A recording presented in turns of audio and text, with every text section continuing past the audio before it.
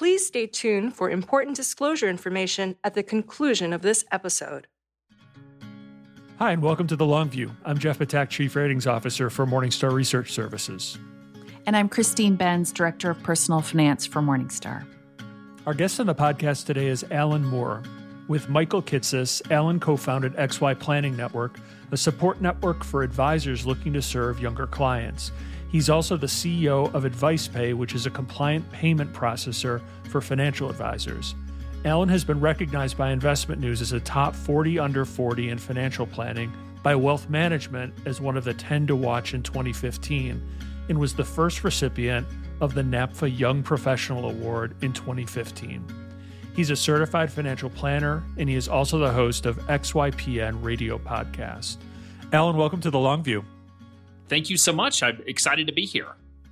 We're excited to have you. One of the catalysts for starting XY Planning Network is that younger clients don't have enough investment assets to qualify for advice from advisors who charge based on assets under management, but such individuals often have high incomes. Can you talk about why having clients pay a subscription fee makes sense in that context? Absolutely. You know, we started XY Planning Network 7 years ago, and at that time, there were really no advisors charging what we would call fee for service. There were some hourly advisors, but really it was either, sort of a short-term hourly relationship or just an asset-based relationship. So if you have $1 million in assets, typical advisory fees 1%. That's a pretty good business model. If you have nothing, 1% of nothing is not a good business model. And so advisors just weren't working with clients who simply didn't have investable assets, investable net worth. And so what we did was, we wanted to create a business model that allowed advisors to work with clients and for consumers to be able to access fiduciary financial advice, even if they didn't have millions saved. And so we come in all forms. I'll put myself in this category where I don't have $1 million in an account waiting to be managed, but I have a financial planner that I pay a quarterly retainer fee to. But, we have lots of clients that have stock options, that own businesses, that own real estate, or simply haven't yet had enough time to save to be able to achieve some of those asset minimums that advisors were charging. And so it's all about getting fiduciary advice in the hands of consumers to really help them ultimately achieve their great life through financial planning and working with a trusted advisor. One question I have is, about the subscription model and whether people are suffering from subscription fatigue. We have all of these subscription fees that we're paying for video streaming or coffee or gyms, whatever. Those can be budget killers in their own right. So do you get any pushback from consumers that they'd just rather not have another ongoing bill dragging on their budget?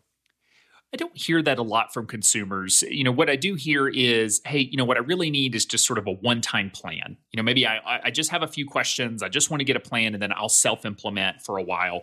And so it's less about subscription, monthly versus quarterly and that sort of thing. It's more so one-time versus ongoing.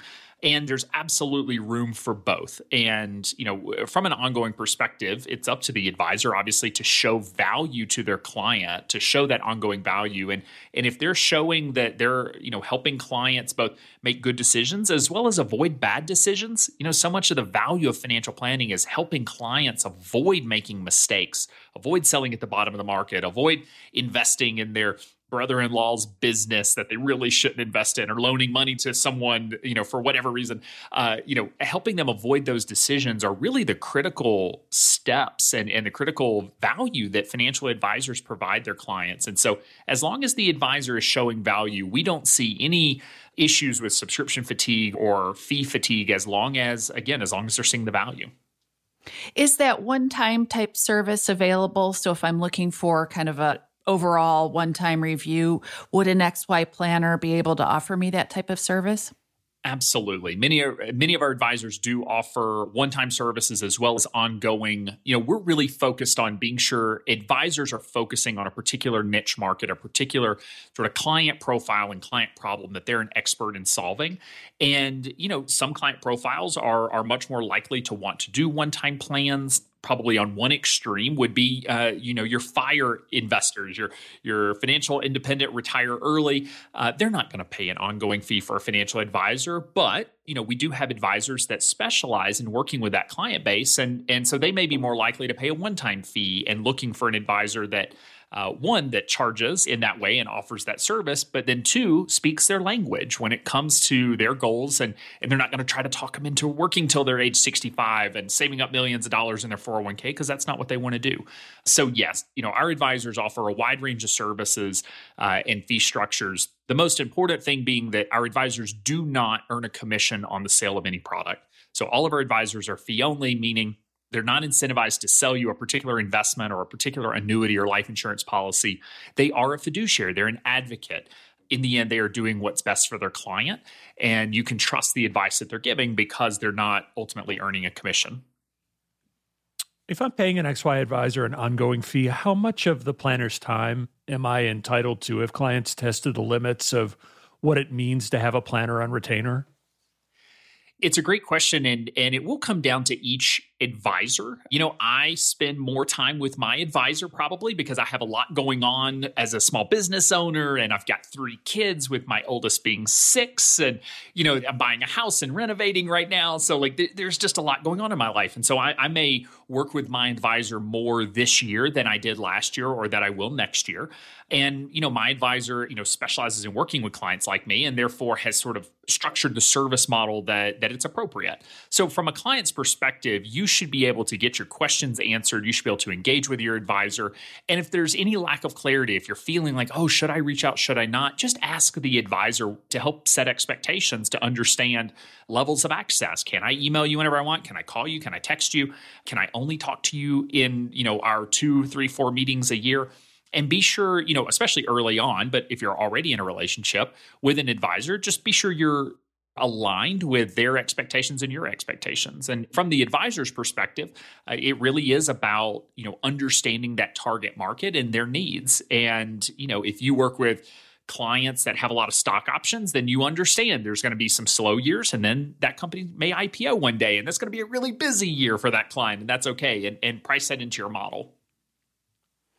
Objectively speaking, it seems like one could make a pretty good case for the hourly model being the fairest for consumers, in that it aligns the cost of advice with the time the advisor spends on that client. Does that point resonate with you, even though I know a lot of advisors are sort of resistant to pursue that business model? We could spend a few hours just unpackaging that question. And so in general, I do agree that hourly is a very fair way to charge fees for financial planning and for consumers to access financial planning. There is nothing wrong with hourly. The challenge that you run into with hourly is, while it may be a fair way to compensate the advisor for their time, many times it does not capture the value of financial planning. And as an advisor myself that worked on an hourly basis for a long time with clients, what I found was that clients waited to call me until they felt like they had $200 an hour worth of questions. And you know what? I do the same thing to my attorney and my accountant. So I don't email my accountant or call my attorney every time I have a question. I wait and I wait and I wait too long. And it puts my attorney in a reactionary position where instead of being able to give me advice on the front end, they're trying to help me clean up a mess on the back end. And that's what we found, and what we find working with clients on an hourly basis is that for certain clients, it's a great way to engage with an advisor. They're able to implement the recommendations on their own. They're able to continue monitoring their financial plan, their investment plan, and do so. But many clients are simply busy and they go home with a list of recommendations, but they never actually implement them. They never actually, put the strategies into place or monitor. And a couple years goes by, and then they maybe decide to finally re-engage with that hourly advisor. Well, they never did get that life insurance policy, and hopefully nothing has happened during that time period. So what I find, and I think what a lot of advisors find, is that we are simply more effective financial advisors with a lot of clients when we're able to maintain an ongoing relationship, when we're able to be more proactive as the advisor, we're able to monitor recommendation implementation and such. So I'm not here to say there are good business models or bad business models when it comes to hourly, subscription, retainer, project-based. I mean, there's a lot of ways to sort of carve up that conversation. But in the end, I think it comes down to the way a client wants to engage with an advisor, and then how the advisor ultimately, in their sort of ideal client profile, their market that they serve, what's going to make sense for them and the services that they'd like to be able to provide. To what extent does XY have a house view, quote unquote, on various matters of financial planning, portfolio construction, or investment selection? We really don't. So we're a network of financial advisors, meaning we help them, start their business, run their business, and grow over time. That being said, they are independent business owners. We are not a franchise or what we would call an employee model. We're not a mega financial planning firm with advisors attached to our firm. And so we're here to support the advisors. We do have insights into more of the business metrics, technology they're using, revenue expenses when they choose to report that through some of our benchmarking surveys and such. I can't say, 72% of our advisors do this investment strategy or anything like that. And so it's just a little bit different of a business model in our space. You co-founded a business called Advice Pay with Michael Kitces.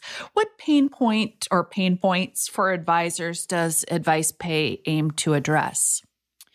Writing checks. From an advisor's perspective, we are a heavily regulated industry. Every state has a state regulator that oversees the advisors in that state. And then we have the SEC that oversees bigger firms.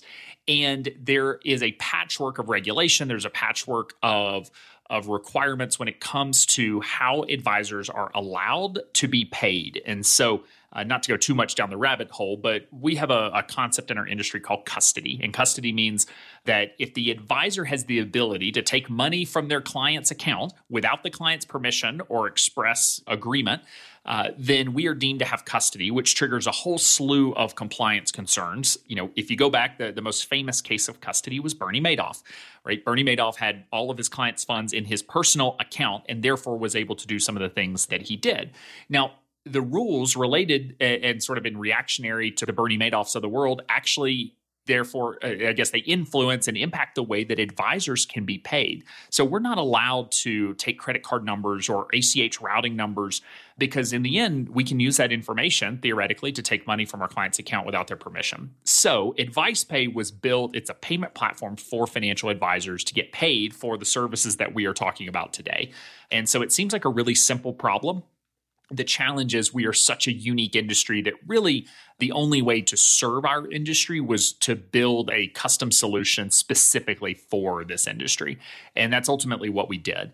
From the client's perspective, it avoids them having to write checks for financial planning. If you pay your advisor, even if it's a one-time fee or an ongoing fee of $200 a month or $1,000 a quarter, whatever the fee is, many advisors are charging and having to require checks because they can't accept credit cards. Or worse yet, they're simply not offering the service. They're not offering a monthly subscription service because they don't want to deal with 40, 50, 100 checks coming in a month. And so from an overall perspective, we saw Advice Pay and getting paid for financial planning on an ongoing basis as sort of the last puzzle piece, the last piece of it all to allow advisors to really roll out a service that served this completely underserved or unserved market of clients that didn't have $1 million or more in investable assets. And so, from a client perspective, you're not thinking about how to pay your advisor on credit card or ACH. You just sort of assume like it's a subscription payment. You pay for everything. As you mentioned earlier, like I have lots of subscription payments. Unfortunately, it's not that simple in our space. So we created a solution to make it really easy for both parties to be able to ultimately engage with a financial advisor on an ongoing basis. Maybe we'll shift gears and talk about serving millennial clients. For starters, in what ways do younger clients tend to differ from older ones, say those who are 50 and above? To what extent are those differences driven by level of wealth, and to what extent are they generational? It's a great question. One of the more interesting generational statistics is that younger generations are actually more willing to pay for financial advice than some of the older generations. And I think a lot of that has to do with how we have historically received advice. If I think of my grandparents' era, they went to the local bank, right? The banker sold them a CD and maybe sold them a bond or two. And that was really their financial advisor. And younger generations have access to so much information thanks to the internet internet and Google search, that they're really able to understand the complexities of financial advice. And I do think our financial world is getting more complex as there are more investment options, as there are more platforms, as careers are evolving, as we have become more self-sufficient from a retirement standpoint. We're no longer relying on defined benefit plans or pension plans and or Social Security. And so, generationally, we've certainly seen a bit of a shift. From a advisor's perspective, I guess in a client's perspective as well, historically, it's not just that we've worked with older clients, it's that we've worked with older, wealthy clients. And for lack of a better metaphor, I liken this to, imagine that instead of financial advisors, we are athletic trainers. And so we help our clients, our customers, try to win the Boston Marathon. So we take marathon runners. They've done 50 marathons. They've been training for decades. And then we're going to help them win the Boston Marathon.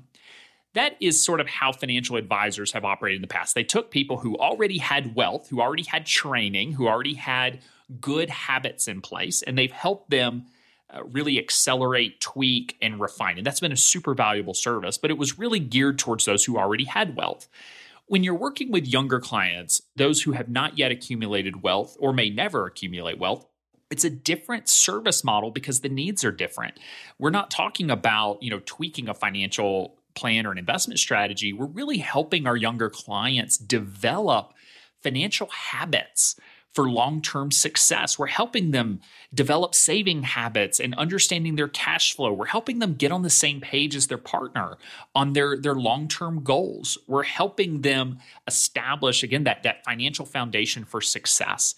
And I don't think it can be understated how difficult and how much work that really is, specifically for the client to learn those habits. Our brain is not wired to make good financial decisions. We are not wired for financial planning to be easy. This is hard stuff. And advisors that choose to work with younger clients, millennial clients, ultimately are taking on a lot of that work of coaching their clients through many of these decisions. And so what we see is that we've become, behavioral coaches, work a lot with behavioral change and helping clients make those good decisions early on. Financial planning when you're in your 20s, 30s, or 40s is really complex. There's a lot going on.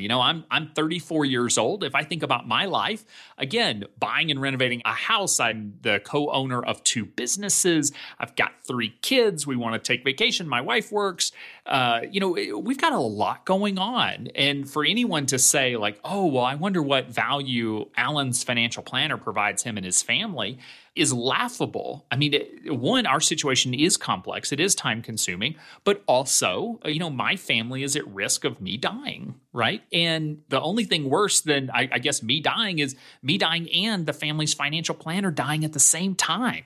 That's one of the big reasons we have a planner is so that, if something were to happen to me, my wife and kids don't have to, worry about both losing me and losing the one with all the institutional knowledge of our personal finances. And so there's just so many reasons why young people should be engaging with a financial planner. I've never met anyone, I can't think of anyone I've ever met that I felt like, oh, you know what, you wouldn't benefit from an objective expert helping you, work through your personal financial situation. I think we can all benefit from that service. We've had a few discussions on the podcast about financial life planning, which you sort of referenced. Can you talk about, first, maybe explain how you think about that concept? And does that type of planning tend to resonate better with younger clients who are still kind of formulating a vision for their lives than it might with older clients? Yeah, we have a lot of terms in our industry like financial life planning. And for the investors out there, a lot of that is because our industry is, while we are heavily regulated in some areas, other areas are very unregulated. And sort of anyone can say, well, I do comprehensive financial planning, whether they do or not. We're not really held to a certain standard of what that means. And so what we found was that advisors who were doing comprehensive financial planning, what I would call real financial planning, all of these folks who were sort of doing it halfway or not doing a good job but still calling it the same service, they started looking for new terms. They started looking for new terminology. That's where financial life planning came from. And we've called it many different things. But what I would say, to me, financial life planning is simply real financial planning. And when I say real, what that means is that it's fiduciary, it's advice, right? It's not a sales pitch. It's simply advice.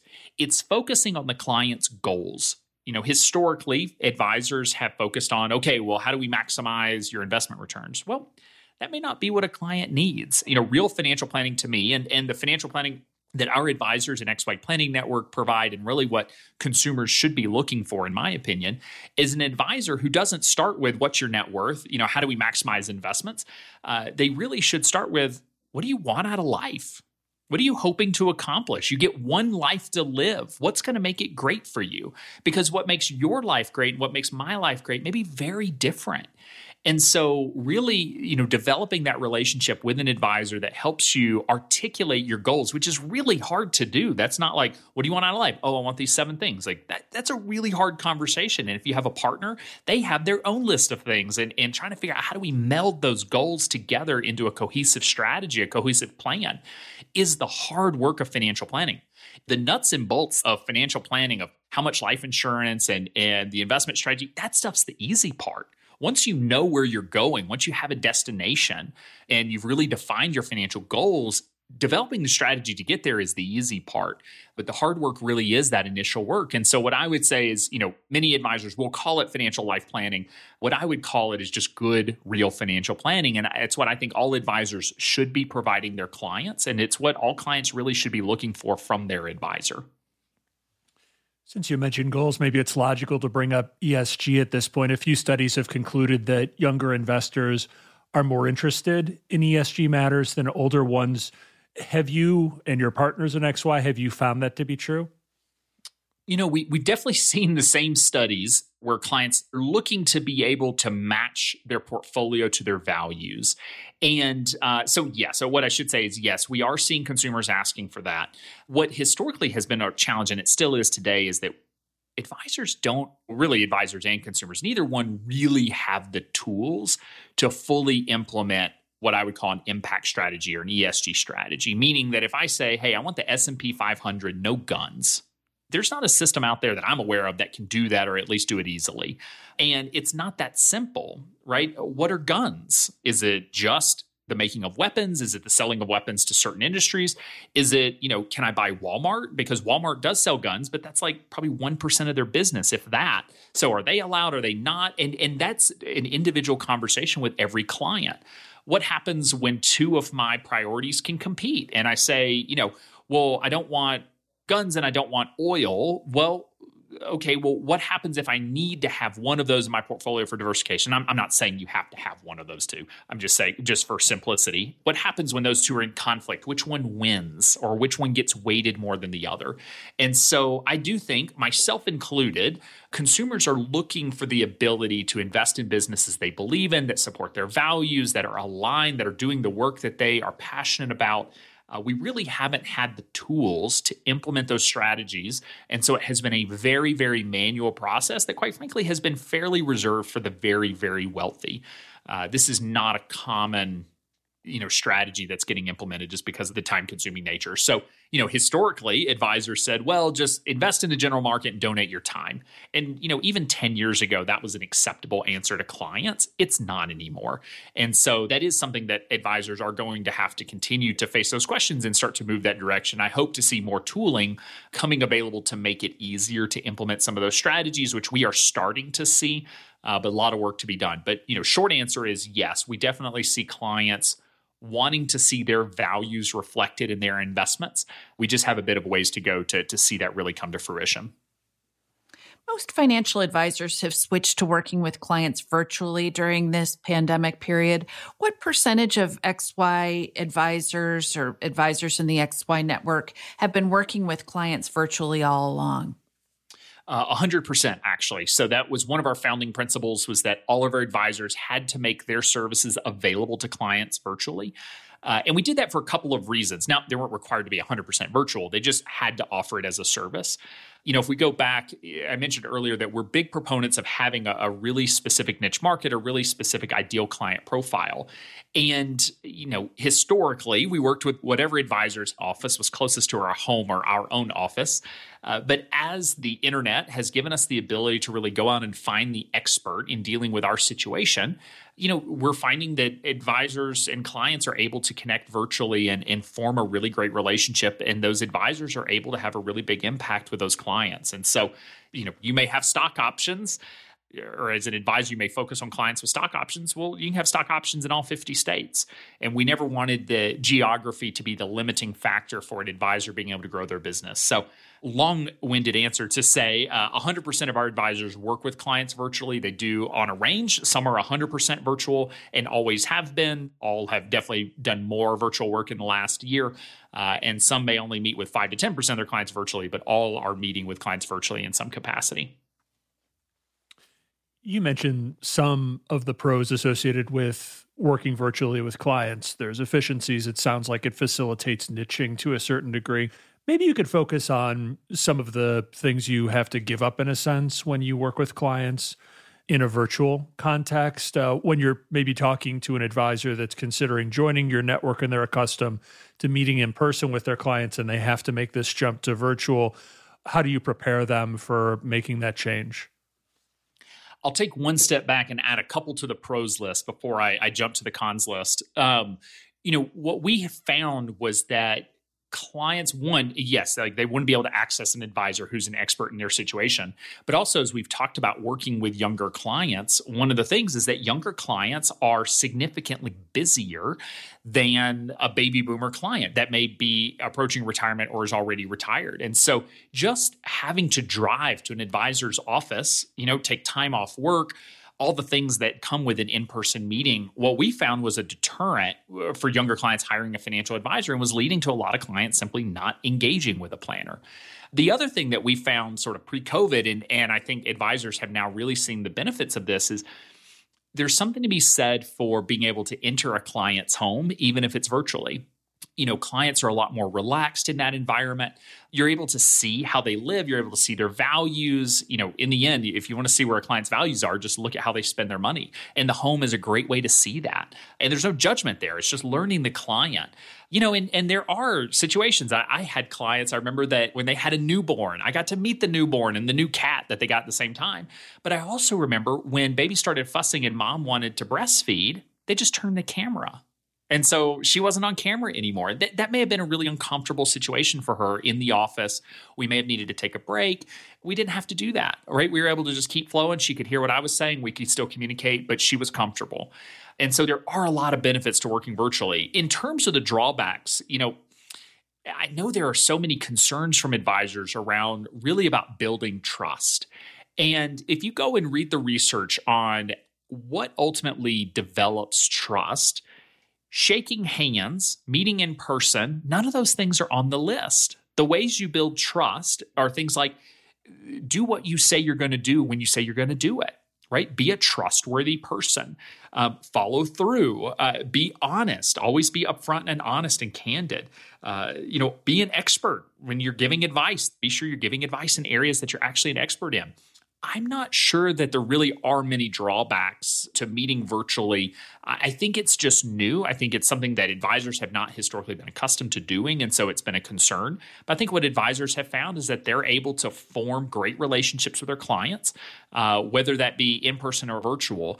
And there may be things like, okay, well, I like to do in-person client events, and if I have clients all over the country, maybe I can't do that. Okay, that's fair. But I can tell you that I used to meet with clients that lived 3 miles away from my office virtually because they didn't want to drive. They didn't want to deal with parking. And so you could have a local or regional based strategy and still meet virtually with your clients. You've mentioned that you're a big believer in financial advisors focusing on a specific niche, and most advisors in the XY Planning Network do that. We had Meg Bartelt, who's part of XY, on the podcast earlier this year. You know her. Her focus is women in tech. So how do you encourage and help advisors identify those specialty areas? When we think about having a niche market, many times we think profession-based. Oh, I work with doctors, I work with lawyers, I work with real estate investors. But really a niche is the problem that I want to help my clients solve. And so Meg's a great example that, say she works with women in tech, but she really works with women in tech at pre-IPO companies. And she understands that world. She came from that world. She can talk to those clients about what they're going through. She can empathize with them in a way that I simply can't because I've never been a woman in tech at a pre-IPO company.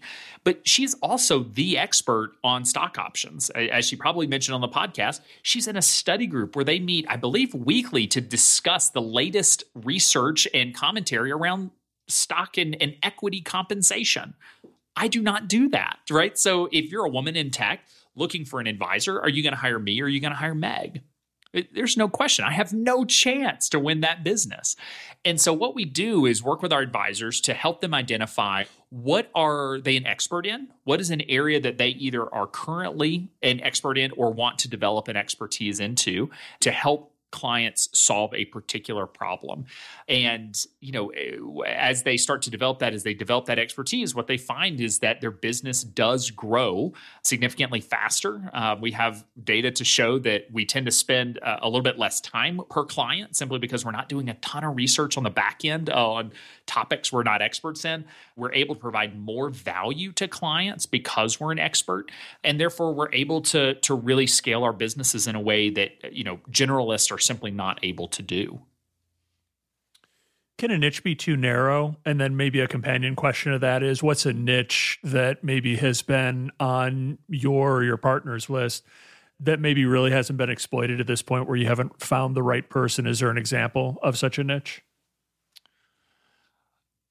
Can a niche be too narrow? I don't think so. I mean, as long as there are 50 to 100 people in that niche, you're probably going to be okay. I guess past U.S. presidents may be a little too specific. But even then, I bet our past U.S. presidents could afford a financial advisor in a way that you only need to work with one or two of them to be able to build a successful business. So I don't think you can be too specific. I know advisors are concerned at times about what it means to really focus, which we could talk about separately, but I don't think you can be too specific.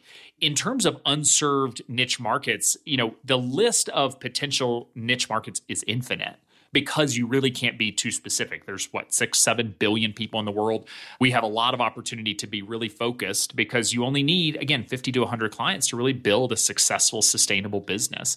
And so, we are seeing, if you'd asked me this question 7 years ago, I would have said, well, anyone under 50 that's not a millionaire. We are seeing, more and more advisors. We're approaching 1,500 advisors at XY Planning Network that are serving the Gen X and Gen Y marketplace now. So we're continuing to see the focus. But, the reality is just overall, we don't have enough financial advisors in general, not just at XYPN. We just don't have enough advisors. We don't have enough people getting into the profession. We have too many that are getting into sales roles under the guise of financial planning, and then they leave the profession. But we really do need more financial planners because there is so much need for financial guidance out there that really, I don't think we will ever have too many advisors. Maybe it's personality driven, but it does seem like there's the potential for some advisors who might say that they really enjoy being generalists, that they don't want to focus on a niche. And they might say that working with different types of clients and different career paths at different life stages just keeps things interesting, makes life more diverse and interesting. Does that vantage point resonate with you? And have you heard that from any planners in the network? Admittedly, I used to hear it more than I do today. I know that advisors are worried about getting bored, about solving the same problem over and over. But I will say that every client is unique. Every client is different. They have a partner, they have parents, they've got kids, they've got different situations that just because you have a niche market doesn't mean you're doing the same thing all day, every day. And that every client does bring, their unique life and individual identity to the meeting.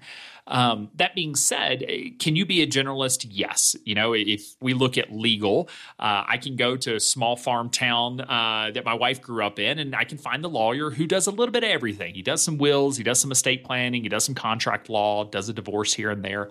The challenge from both the consumer and the advisor perspective is, sure, that may be fun for that lawyer. That may be the only access that those consumers in that area have to an attorney at this point, or historically pre sort of internet-based attorneys, and being able to meet with an attorney virtually.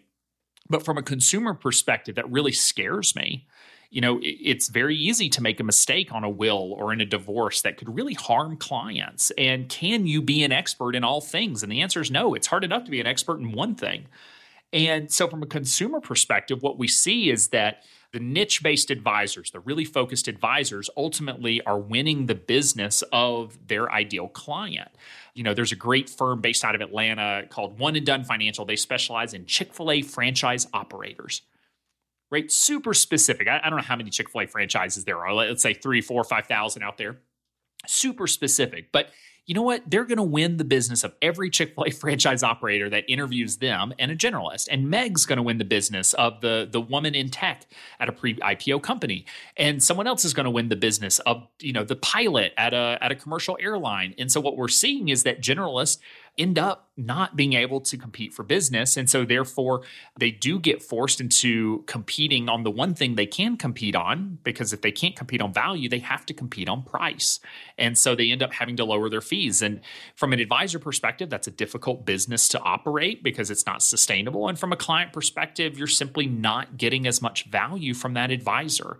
And so I think all around, it's a win to focus, and we'll continue to see more advisors doing so, especially if you want to stay solo or you want to be a smaller firm. I think you're going to have to develop a niche to be sustainable and successful long term. If you want to be a generalist, you'll probably end up in a larger firm simply because there's more room for generalist financial planners in that type of space. I wanted to shift back to younger investors if we could. Does the current trading frenzy among younger investors for things like individual stocks, I suppose we could add crypto and NFTs to that list, does that worry you? Oh, it terrifies me. I tell you what, I'm just shaking my head right now at where we're at.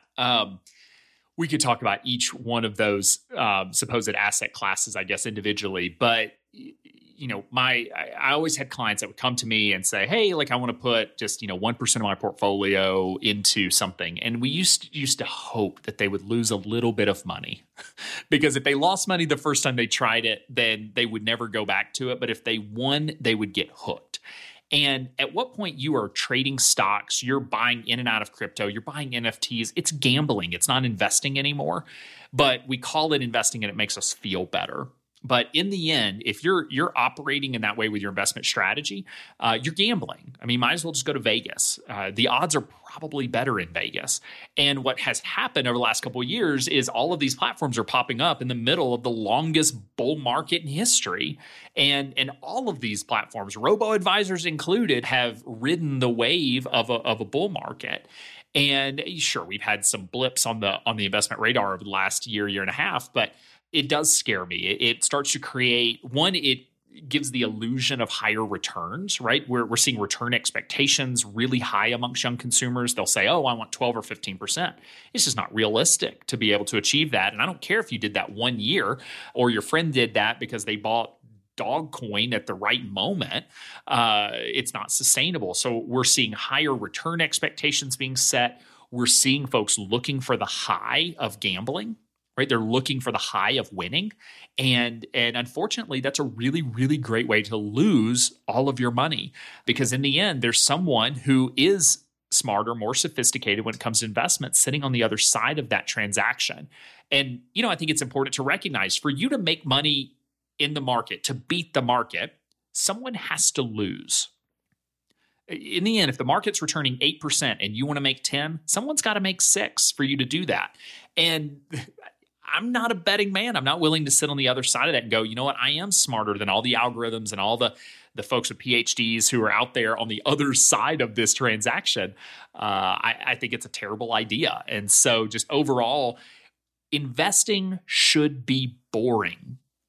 And I know a lot of folks don't want to hear that because it can be exciting. It feels like something you can control, but investing should be boring. It should be something that every now and then you look at your 401k and you go, oh, wow, that's great. Like it's up $10,000 since I looked last because I've been saving every 2 weeks into it and the market has gone up a little bit. You should not be thinking about, if it's not your full-time job, you should not be thinking about investing in the markets and such on a daily basis or even a weekly or monthly basis. It's something that really should be boring, that you don't have to pay attention to so that you can focus on the things you really can control and ultimately live your life. Do you have any thoughts on how advisors can thread that needle, though, where they want to harness the enthusiasm of younger clients, but get them to invest sensibly at the same time? How do you navigate that as an advisor? I think it comes back to having an ideal client profile. I mean, if you're used to working with clients who are index investors and then someone shows up and says, hey, let's talk crypto, you really should send that client to someone who's an expert in that area who can talk to them about cryptocurrency and if that's going to make sense for them. If you want crypto to be your focus and your niche, okay, then ultimately adopt it. But I would say be really careful of riding the wave of enthusiasm. We see this time after time. A lot of advisors got burned in the housing bubble of 2007, 2008 because we rode the enthusiasm wave. The same in 2000, we rode the dot-com bubble. And really advisors should be at the end of all of this, because I do think we're likely in a bubble that's going to pop because guess what? I mean, the only guarantee of markets is they go up and they go down. And it's going to go down at some point. I don't know when. So don't ask. Don't email me asking for stock tips or investment tips. But I do believe that advisors should be able to look back on this time and say, you know what? My clients did miss out on some investment returns, and I'm okay with that because they ultimately were able to achieve their goals. And so, yes, there are strategies of having your client put 1% or 5% of their money in a play account and letting them play, particularly if they're looking to learn, if they're looking to, all right, I want to research stocks and sort of monitor and see how it's going. I don't think that's a bad strategy. What you cannot do is put a client's ability to achieve their long-term financial goals at risk on gambling and on playing with their money. And if you're ultimately not able to really get aligned with a client in that area, then they're probably going to need a different advisor who ultimately can embrace that strategy better than I certainly could. There's been a lot of research about how younger consumers would prefer to get answers to questions and interact digitally versus dealing with a human being in real time. How has XY attempted to harness that research and incorporate it into how XY planners work? One of the myths, I think, of financial planning is that it's all science, that there's a magic algorithm that can say how much you should save and ideal tax strategies and ideal investment strategies. But in the end, as I mentioned earlier, the science side of financial planning is pretty easy. It's the art side of financial planning that is really hard. And it's the part that I don't believe will ever replace human advisors, at least not for the foreseeable future. And that is helping a client really understand their financial goals and making the decisions that are going to help them get there. Sure, an algorithm can tell me I should save $1,000 a month for retirement. But one, what if I don't do it? Or two, what if I overdo it? We don't talk about this a lot in our industry, but oversaving is as much of a danger to a client's financial and just personal well-being as undersaving, because in the end, they're missing out on the opportunity to really live their life today for something in the future that may never ultimately happen. And so, can an algorithm ultimately help a client navigate those decisions, navigate, well, what happens when, I'll give you a personal example. I have a 6-year-old son from my ex, and my wife and I have a 2-year-old and a newborn, and her family are farmers. And so, her family, any inheritance she receives goes to her natural born or adopted children, which my 6-year-old, she's not able to adopt my 6-year-old. So we have to navigate a conversation of how do we make things fair for the 6-year-old? Should we? Do we have to do anything? Well, what if we try to leave cash and he gets more cash and the two younger ones get a bunch of farmland that they can never actually sell because it's in a family trust? How do you navigate that conversation? What's the flow chart to get there? There's simply not one because there's not a right answer. Flow charts only work if there's a right answer. And so those are the difficult conversations that advisors navigate with their clients. So do clients want easier access to financial information? Yes. Historically, advisors were the holders of information, right? We had to call our stockbroker to find out the price of a stock. Those days are done. We can go to Google. Well, the problem now is we have access to so much information that it's impossible to filter and sift through it to really understand what applies to us and what matters for us. And that has become the advisor's job. It's no longer the central point of contact for information. Now we're really the point of contact for knowledge and applying that information, applying everything that's out there to that particular client situation and matching ultimately their goals. And, so that's the part that, yes, clients should have a more digital friendly experience with their advisors. And we're seeing more technology in our space to help facilitate that. But in the end, it will never replace, it can only augment sort of the human advice element. Michael Kitces and I have long talked about the cyborg advisor, half human, half technology, is really the future of the industry, that we're still human, but we're able to sort of augment that service with technology to create a better experience, maybe make us faster, more reactive for clients, more proactive for clients. But the human element's never going away. A lot of our listeners aren't financial advisors, they're consumers. Can you provide a quick rundown of the key questions someone should ask if they're looking for an advisor? Absolutely. I mean, some of it would, relate back to things we talked about today. One is asking the advisor, their website should tell you, but asking the advisor, who is your ideal client, right? Tell me about a typical client. And if they say, oh, we work with individuals, families, business owners, trusts, and women, well, I'd keep looking. I'd find somebody who ultimately is an expert in the pain point that you're looking to solve. Because for the consumers who are listening in my professional experience, I never once had a client or prospective client wake up one random morning and say, you know what I want to do today? I want to go talk to a stranger about money. Let's just go hire a financial planner. Why not? That's not usually how it goes. Usually something happens in our lives. It can be a positive. It could be getting married. It can be having a kid. It could be a negative event. It could be a bankruptcy, the loss of a spouse, the loss of a parent.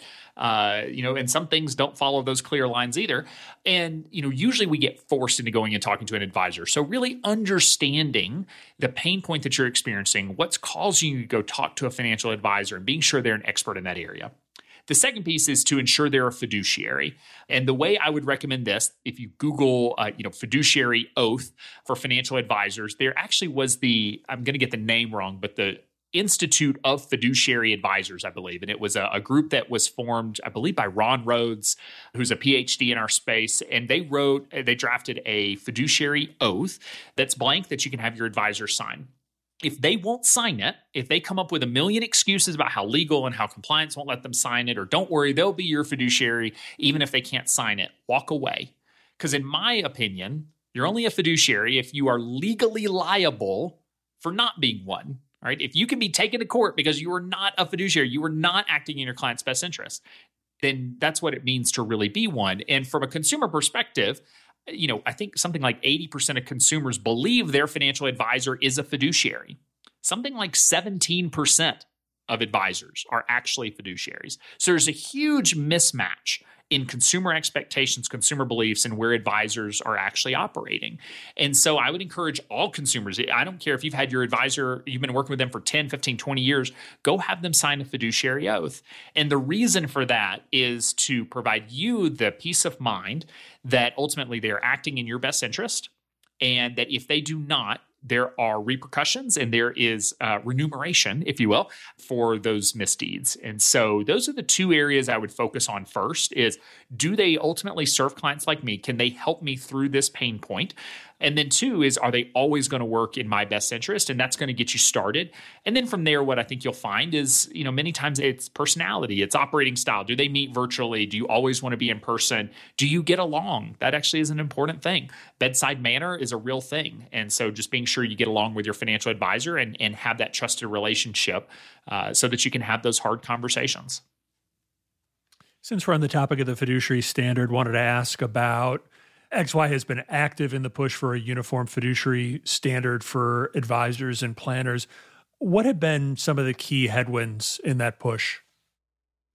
Well, I can say I think we get outspent I don't know, 1,000 to 1 between those who are fighting against a fiduciary standard and those of us who are pro fiduciary standard.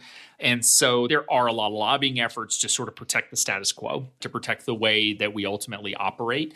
And that is a huge challenge. In the end, money talks, and the lawmakers and the regulators, or at least the lawmakers, are certainly many times beholden to the lobbying dollars. We are seeing, however, some push from the regulatory bodies who are not beholden to lobbyists. Yes, we are able to write briefs and do all the things, but they're much more independent because they're not voted in. And so we are starting to see a greater push, a greater awareness of the challenges that consumers are facing and how to ultimately provide those consumer protections. It is ridiculous, absolutely ridiculous, that in this day and age, we are talking about being a fiduciary. I mean, just imagine if you were to go to your doctor and only 17% of the time they are working in your interest and the other 83% of the time they may or may not be. Like, imagine if your lawyer was that way, your accountant is that way. The fact that financial advisors who are at the center of your most valuable asset, your money, the fact that we are not all just automatically fiduciaries and held to that standard, to me is just, it's a shame. It's ridiculous. And so the headwinds in the end is money, and that there's more money to be made without a fiduciary standard for a lot of organizations, for a lot of entities, than there are under a fiduciary standard. And so that's the challenge that we face. However, consumers are wisening up. I'm hearing the word fiduciary from clients, which is amazing. They are starting to ask, what that means. Sometimes they'll say, "Are you a fiduciary? I don't know what it means, but I know I need one." And I love that. Like that's starting the conversation, because quite frankly, it's a weird word that we don't use in day-to-day language. But you're looking for an advocate, someone who works on your behalf, who's going to ultimately make recommendations for you, that it's not a sales pitch. And I am just so looking forward to when we don't have to have this conversation anymore, and we can start talking about competency and education and how much do they know about a particular topic versus the basic of, like, do they work for you, or are they just selling you a product?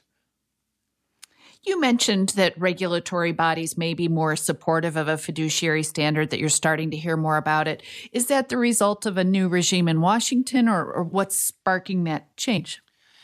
It goes back and forth a little bit. Some administrations and Congress will be more supportive of consumer protections. Others are more supportive of more business rights and business protections. But overall, we are seeing a slow movement towards the consumer protections. And I think, part of that is just because people have become more aware of more situations where folks have been defrauded, they've been taken advantage of, they've been lied to.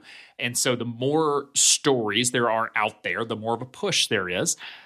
We're also seeing the rise of some of these independent platforms. XY Planning Network is one where, there will be states that, the state of Massachusetts, the state of Nevada, those are states that have put forth fiduciary rules, and some of the big companies that our parents would know the names of because they have big brand names said, "Hey, we won't be able to operate in this state. We can't provide financial planning in this state if you implement these rules." And so there are more platforms like XY Planning Network that are saying, "Hey, that's fine. We've got 70 advisors in that state. Right? We can operate there. So if you can't, that's fine. That's not a client protection legal problem. That's a business model problem." And so, we're seeing this in the insurance industry, where there are more and more platforms that are, democratizing access to insurance, bypassing the agent model, where, I only sell policies from my company, or I make more money to sell policy A over policy B. And there's no legal requirement that I sell you the right one for you. I just get to sell you whatever you're willing to buy. And some of those platforms and the technology there is going to start making this easier. So just overall, we're seeing a march towards this. There are always going to be setbacks. There's always going to be challenges.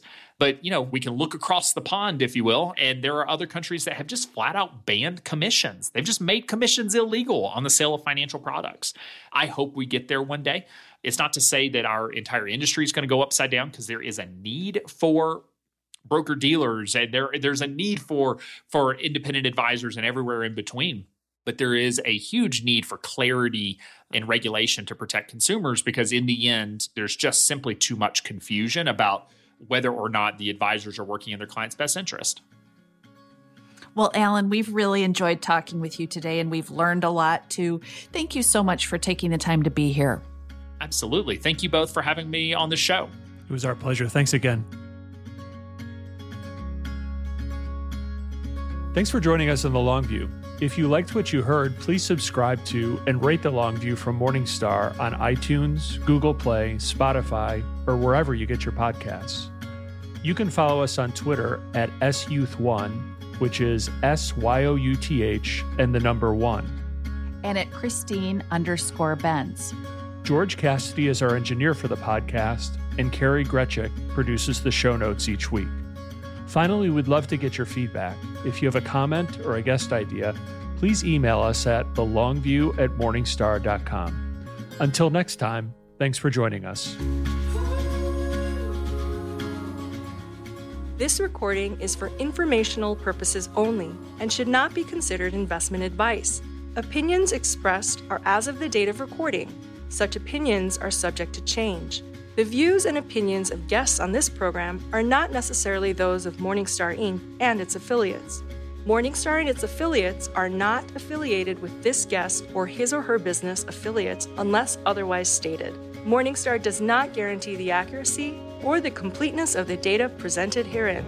Jeff Patak is an employee of Morningstar Research Services, LLC. Morningstar Research Services is a subsidiary of Morningstar Inc. and is registered with and governed by the U.S. Securities and Exchange Commission. Morningstar Research Services shall not be responsible for any trading decisions, damages, or other losses resulting from or related to the information, data analyses, or opinions, or their use. Past performance is not a guarantee of future results. All investments are subject to investment risk, including possible loss of principal. Individuals should seriously consider if an investment is suitable for them by referencing their own financial position, investment objectives, and risk profile before making any investment decision.